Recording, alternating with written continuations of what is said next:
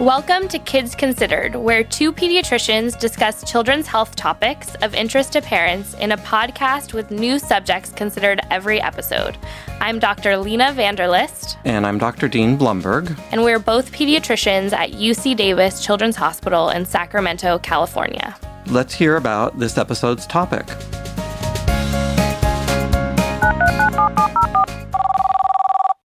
Hi, this is Natasha. I'm a mother of two kids, aged 4 and 7, and I've been trying to figure out the best way to discipline my kids. I've been using the timeout method, but I'm not exactly sure if it's effective. I've heard in the past that you should do 1 minute of timeout for each year of the child's age. So if they're 3 years old, a 3-minute timeout. But for my 7-year-old, a 7-minute timeout seems like it may be too long. I'm also not exactly sure if it's working. I was just wondering if you have any tips on other ways to discipline or how to make timeouts more effective. Thank you. Wow, 7 minutes does seem kind of like a long time if you're just like sitting there in a timeout, right? Right. And we will get into this. This is really common, one of the more challenging parts of parenting. Really probably. Challenging, yeah. Yeah, we think about timeouts, repeating no over and over and over, taking privileges away, grounding, spanking. Parents and caregivers choose to discipline their kids in a lot of different ways. And a lot of it has to do with learning from examples, so how they were disciplined when the parents were kids. Definitely. But we know some methods of discipline or strategies to modify unwanted behavior are more effective than others. And for kids of different ages and developmental stages, different discipline strategies may work better. All of these have the end goal of extinguishing the behaviors that you disapprove of and increasing the desired behaviors. Right. So we touched on this a little bit in our tantrums episode, and I'm glad that we're taking a more in-depth look into discipline today. Right. We're going to talk about strategies for each age group and what the research shows is the most effective way to modify unwanted behavior. And also talk about why the American Academy of Pediatrics recommends against spanking or other forms of physical punishment. So do you know where the word discipline comes from? I don't know. I don't think so. So it comes from the Latin word disciplinare, which means to teach. Like if someone is studying an area, they are being taught, and then they are referred to as a disciple. Like a disciple. Yeah, so we often treat discipline as a negative, but, there's positive value in teaching. That's what it is. We're trying to achieve a positive outcome. Right. Parents are trying to teach a lesson, usually. So let's get into it and discuss what to do for each age group, starting with little ones. Like newborns? No discipline for newborns. All newborn bad behavior, such as crying, fussing, is just their way of communicating their basic needs. So a parent should never try and punish this behavior. If you are worried about specific behaviors in newborns, please reach out to your pediatrician. Right. So these are not, quote, bad, unquote, behaviors. If you find yourself constantly upset by these normal newborn behaviors, it may be worth looking inward. Right. So we talked a lot about warning signs of postpartum depression or baby blues and how commonly it occurs in our podcast on that subject. So if you're feeling real agitated or overwhelmed, that is one thing to also consider. Okay. So not newborn. We're going to move on to toddlers. Right. A very complicated age. Toddlers are starting to experience many new feelings like frustration, envy, but they don't have the tools to process and explain what they feel. So it causes them to act out. Right. And so this can lead to meltdowns, and we really need to help the child label these emotions and teach them appropriate ways to react, because this can be helpful and then potentially avoid future similar behaviors or outbursts. Right. So if your toddler always has a tantrum when they have to come in from playing, you can say something like, I can tell you're very disappointed. It's time to come inside. And then you want to give them a way to express their feelings that's not a negative behavior. So if you're feeling really angry, you can squeeze your teddy bear really tight. So that makes sense. That way, it not only teaches them to label the feeling, but it provides an appropriate behavior, an outlet that's not throwing a tantrum. And also remember that you can help with transitions by providing toddlers with warnings and timeframes about what to expect next. For more about strategies for this, check out our podcast on tantrums. So this is also the age that they start to realize that they can elicit a reaction from you when they're being naughty. And Toddlers love getting any type of reaction from you as a parent, right? Whether it's positive or negative. So, for example, this is a common one. They're always dropping their food off of their high chair and looking at you for a reaction. This can be really frustrating. And messy. But the best way to extinguish behavior is to actually ignore these negative behaviors that you don't like and praise the good behaviors. So, don't make a big fuss when they throw their food on the floor. Just clean it up and say, okay, I guess we're done. We're all finished now. So it can be hard, but you have to be patient with that. Yeah. So this is also the age that children may start biting others. Ooh, yeah. This is a really big problem for parents and negative behavior that often leads to things like getting in trouble in daycare. Biting is extremely common in this age group.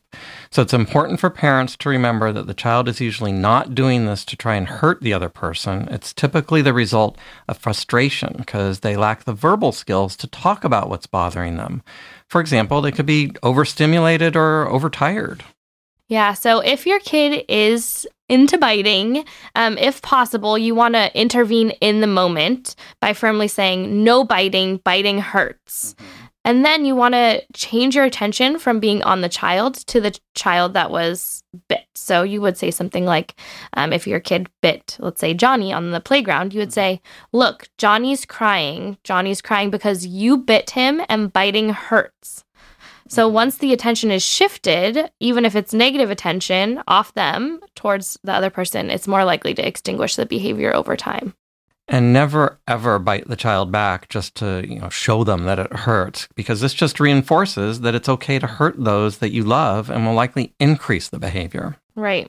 In this age, although it can be difficult, try to limit the word no to dangerous situations. Instead, try telling the toddler what behavior you want from them instead of the one that you don't want. So instead of saying no running, say walk, please. At this age is when you should start establishing consistent house rules. Right. So let's talk about discipline for preschool-age children, 3 to 5-year-olds. At this age, you can experiment with allowing them to make choices about their negative behaviors. So, for example, let's say you're going to the park and it's cold outside and you want them to put on a coat, but they don't want to put on a coat. So one choice might be you can either put on your coat and we will go to the park, or we can stay home where it's warm and read a book instead. So we're encouraging these discussions and making sure children have choices, and then we can talk about it if they're angry or they have frustrated feelings. And this is also the age that if a child does not have the desired behavior, then we can start instituting the timeouts. All right, so since this is the first time we're bringing up timeouts, it deserves a little bit more unpacking since it's such a common form of discipline. So a timeout is when your child is removed from the location of the misbehavior to reflect on it, and also removed from the positive or negative attention that's usually provided by the parent at that time. This should not be used for all undesirable behaviors. For instance, sometimes ignoring or redirecting the behavior is more effective, but it should be used in some instances. So times that it could be useful are if your child does something dangerous, if they hurt another person, break a family rule, or don't follow directions after you give them a warning. So the warning is important. It needs to be stated in a clear, simple, neutral tone, and it's important that you always follow through after the warning if the desired behavior is not achieved, so that you have some consistency with this. Right. So let's talk through an example. You say, Susie, it's time to pick up toys before dinner. And then you wait a few minutes, and if she doesn't start picking up her toys, you say, if you don't start to put away your toys in 10 seconds, then you will have to go to timeout. So this is the warning. So there's a warning. The kid knows what to expect. And if Susie starts to pick up her toys, say, thank you so much for listening. So you praise her for the desired behavior.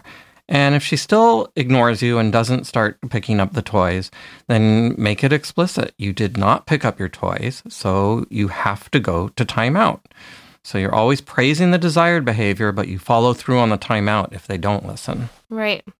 And research actually shows that 3 minutes appears to be the magic number for length of time for timeout for most kids. So this is different than a lot of things you may see on the internet, which, like Natasha said in the beginning is maybe 1 minute per year of age. So 3 minutes actually seems to be the most effective time for timeout. It's long enough to be a negative experience for the child, but not too long that it has a diminishing effect. Mm-hmm. Some kids do really well with having like a timer so that they can see their amount of time go by. It helps the time go by. Right, watch the time go by. Mm-hmm. With older kids, sometimes you can try letting them lead their own timeout. So you can say, it's time to go to the timeout chair and come back when you feel ready and in control. This will not work for all kids, so it's something that you can try for your individual child if you feel like this strategy could work for them. Okay, let's talk about the location of the timeout. So while in timeout, your child should be away from all things that are fun to them, but still in a safe environment. So many people choose to use a timeout chair, sometimes at the end of a hallway. Never turn the lights off or make it into a scary experience. It should be a predictable routine for the child and safe. And many parents even set family rules and practice timeouts when the kids are not in trouble, just so they know what to expect if it does happen. Yeah, I really like this idea of practicing it so that it's not the first time they're not like just totally overwhelmed. Mm-hmm. So timeouts can be an effective mode of discipline if they're consistent for specific behaviors. Another resource for parents on implementing timeouts in your home is a program called 1, 2, 3 Magic. It teaches caregivers about implementing timeouts for kids 2 through 12 years of age. They have like a book and a DVD. You might be able to rent it at your local library. We have no affiliation with the program, but many parents, including some of our own pediatricians, have found this program helpful. So we will include some links in detail about implementing timeouts and the information for the 1, 2, 3 Magic program in our website.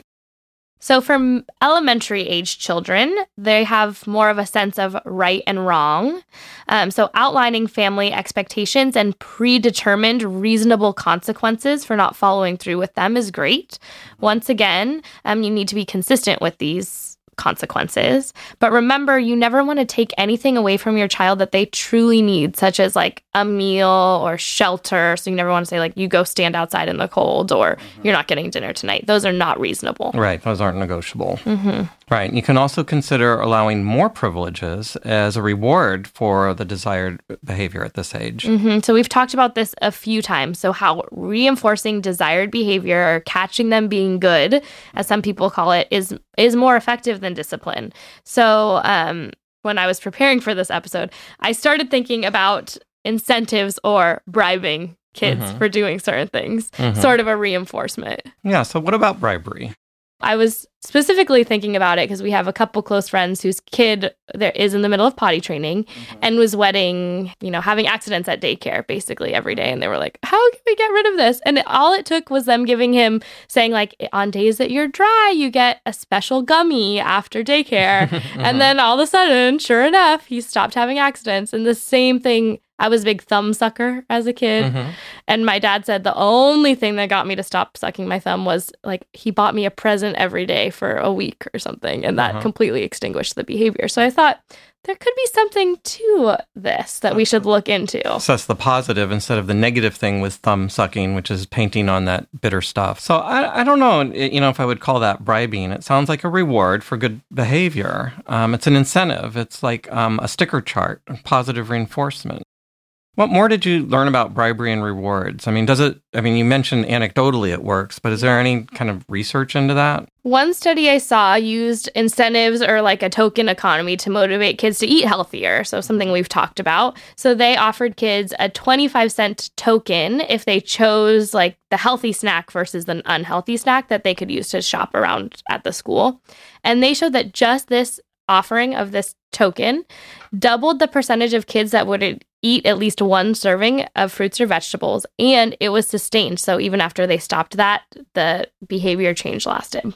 Interesting. So that argues that it potentially could work. So I can see how this would work sometimes, but another argument is that kids should not be rewarded for doing something that they should be doing in the first place, right?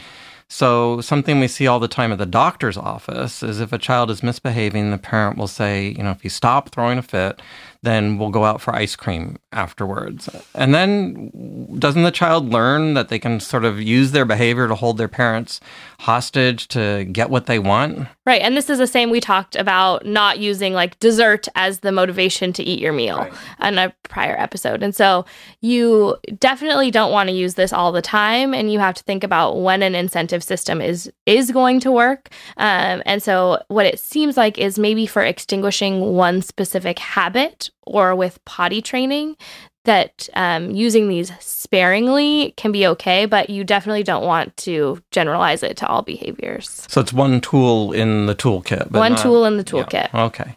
So that brings us to our last group of older kids, teenagers. And really, this can be a really challenging group in terms of discipline, right?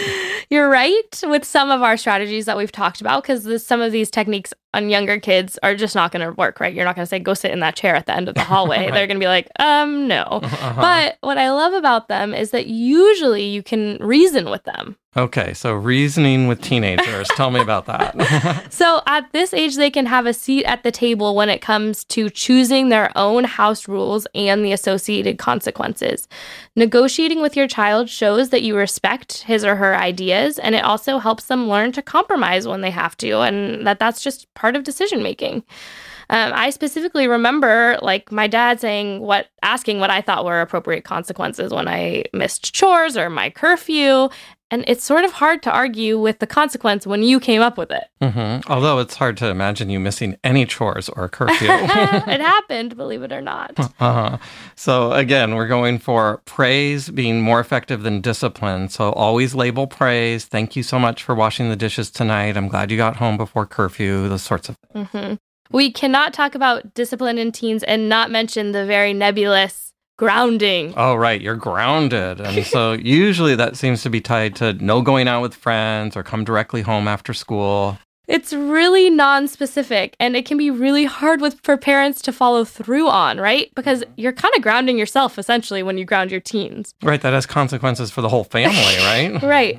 So many people will recommend more for punishments targeted towards the offending behavior. So if your teen came home past curfew, maybe their curfew is an hour earlier for the next 2 weekends. Mm-hmm. Or if they got in a fight with somebody at school, maybe they need to do some volunteer work at a soup kitchen the next week. If they break their cell phone, then their allowance is on hold until they have paid for it to be fixed.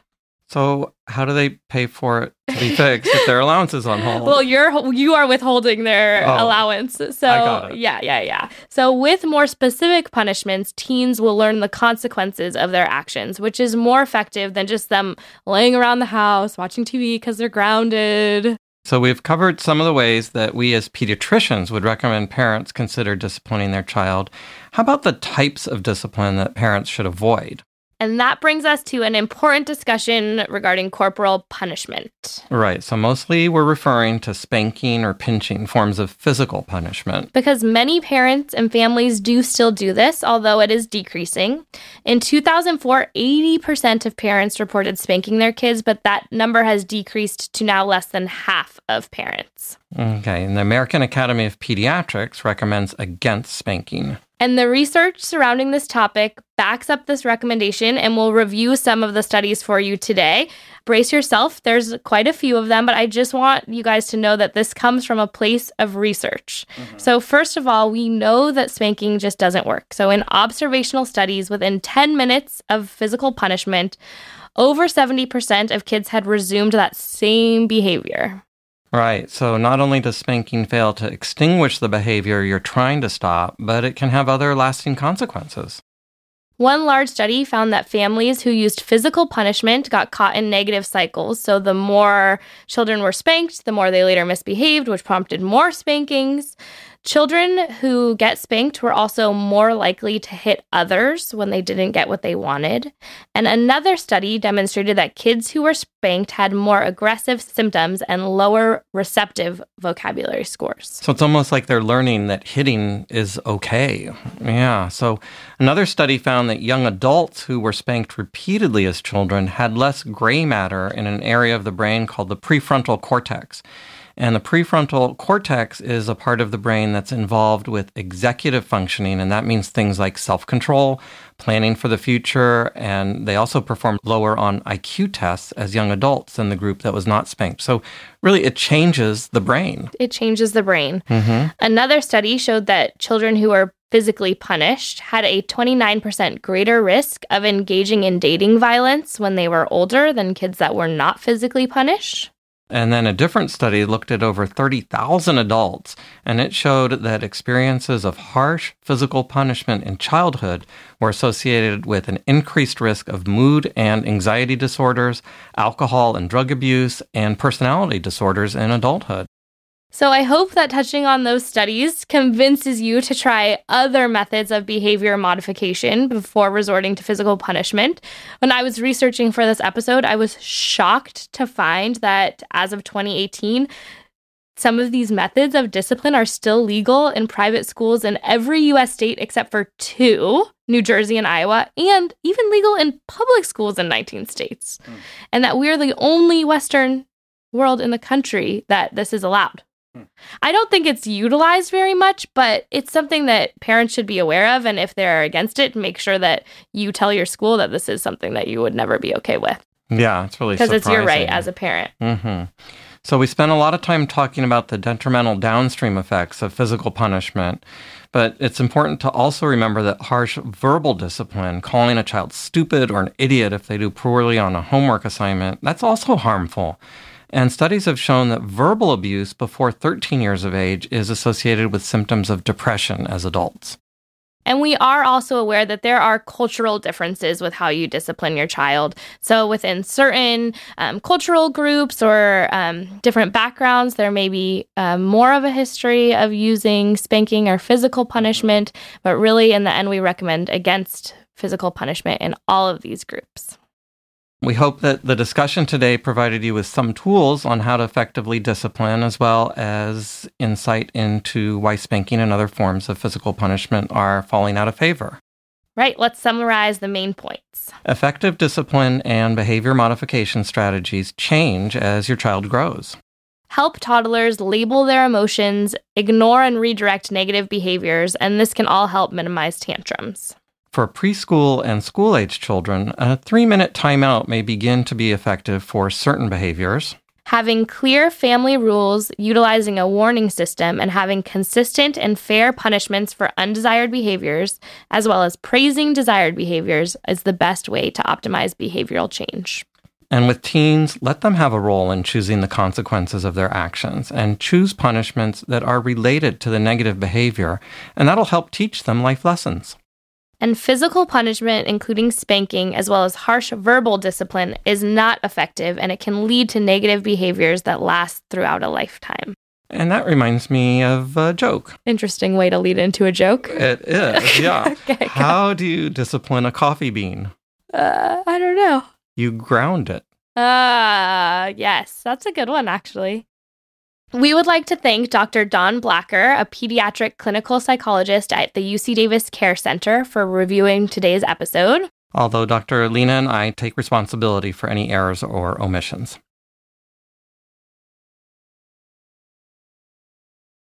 Were you spanked as a child? I was. And, it was something that we feared, and it wasn't my mother. It was always like, wait till your father gets home, and then we'd hope she'd forget to tell him, right? Which she did sometimes. So it wasn't always, but that phase was very short, as I recall. But, it's funny how things have changed. When I was in training in Boston, there was this one area that was a little bit rough that we had a clinic in, and I remember a teenager came in, they had a broken arm, and so we were treating them for the broken arm. We said, how did this happen? And they said they came home late and their father whacked them with a hockey stick. And we thought, oh, okay, whatever.